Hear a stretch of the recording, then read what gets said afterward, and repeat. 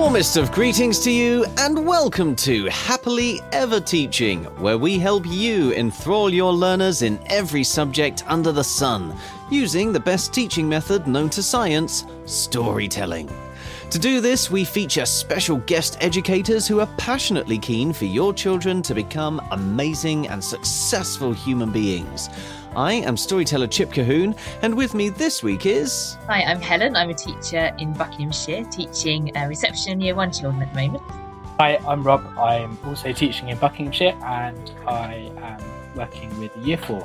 And today we are exploring music learning outcomes with this week's folktale from the Ashanti tribe of West Africa, which you can listen to by downloading our sister podcast, Fables and Fairy Tales, or search our website, epictales.co.uk, for The Spider Who Wanted to Tell Stories.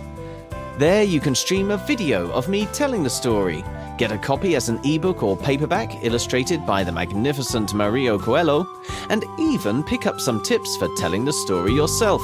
Right now, though, let's continue our discussion with Helen and Rob here. We finished yesterday just touching on the musical instruments of Ghana, and Rob, you started us off on that thought.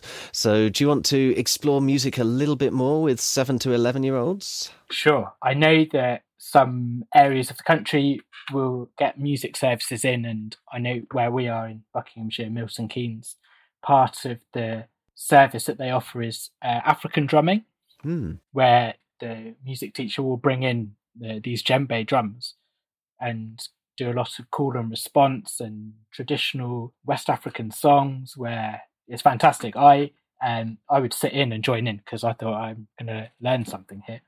And I did it for a couple of years, and the music teacher eventually said, "Oh, Rob, you could probably lead some of these sessions if you wanted to." Oh, wow. I was like, if you think. But going back to the story, and the idea that I had was thinking about the sounds that the animal makes. Because it mentions in the story, do you know what sound wasps make? Yeah. Do you know what sound snakes make, and things like that? And then I would challenge my class and say, okay, can we recreate those sounds using a range of instruments? And I think I would probably go towards different percussion instruments because they're easier to get a sound out of than brass instruments or string. And they're typically more Ghanaian as well, I think. Certainly ancient Ghanaian. Yeah. I was in school today and I was thinking, what kind of instruments would I use? And I can't remember the name of it, but it's got metal beads around it, and it makes a sound. Oh yeah, it's got like a handle. Yeah. Oh yeah, and it's got a big hollow wooden part. Yeah. And then so I can picture it, but I don't know its name. If anyone listening knows the name of this instrument, please write into us. So I was thinking, that would be perfect for like the wasps, the noise that they make. If you did it quickly, it would sound like lots of them. I found a rainmaker, which I know is a more South American instrument, but the sound of that as it drips down through the tube could be the sound of a snake slithering through. Yes, indeed, yeah. So what I would do is I would get the class to explore these and think, okay, can we recreate more than one animal with a certain instrument? So if you had the rainmaker, if you shook it, I'm shaking it on the screen for everyone at home, would it sound like a swarm of wasps? And then see if I could build a composition that could accompany the telling of the story as well. So you might get some background jungle sounds if you could, and then as the story is being told, get different groups to play the parts of those animals. Yeah, it must be a great opportunity to really explore children's responses to character and story moments too, because you've touched upon, I suppose, the easy ones like snake and wasps, but what about Sky God? What about Anansi himself? What sort of sounds might they want to dream up for them? And music is a fantastic way to explore our emotional response to characters, or just our feelings towards them. I think that's a brilliant idea.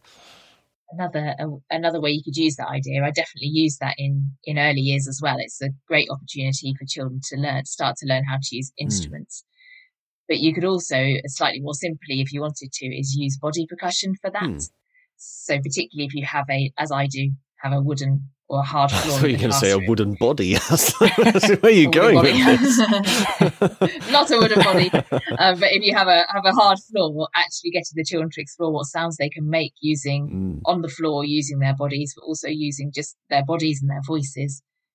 So that would be just another sort of extension or different way to do that storytelling. Yeah, a little bit of tapping for the spider. Yes, scuttling across the floor.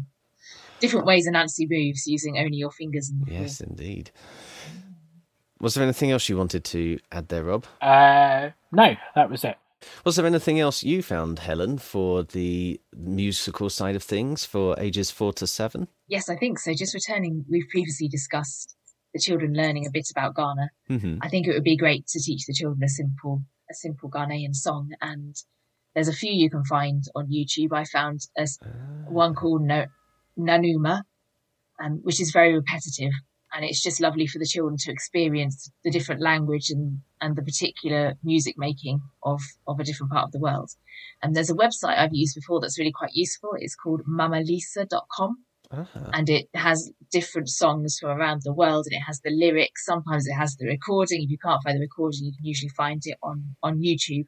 And it's just a good way, if you're not familiar with a part of the world, for you to find some music from there. That's all we have time for today, folks. If you try out any of these ideas, or if you'd like us to help you teach a topic you're soon to cover with your young learners, please let us know on social media using @TeachHappily, or leave us a review using your favourite podcast app. Tomorrow we'll have Anansi's help teaching religious education and modern foreign languages, but right now it only remains for us to say cheerio, and we hope to hear your story soon. So, cheerio! And we hope to hear your story soon.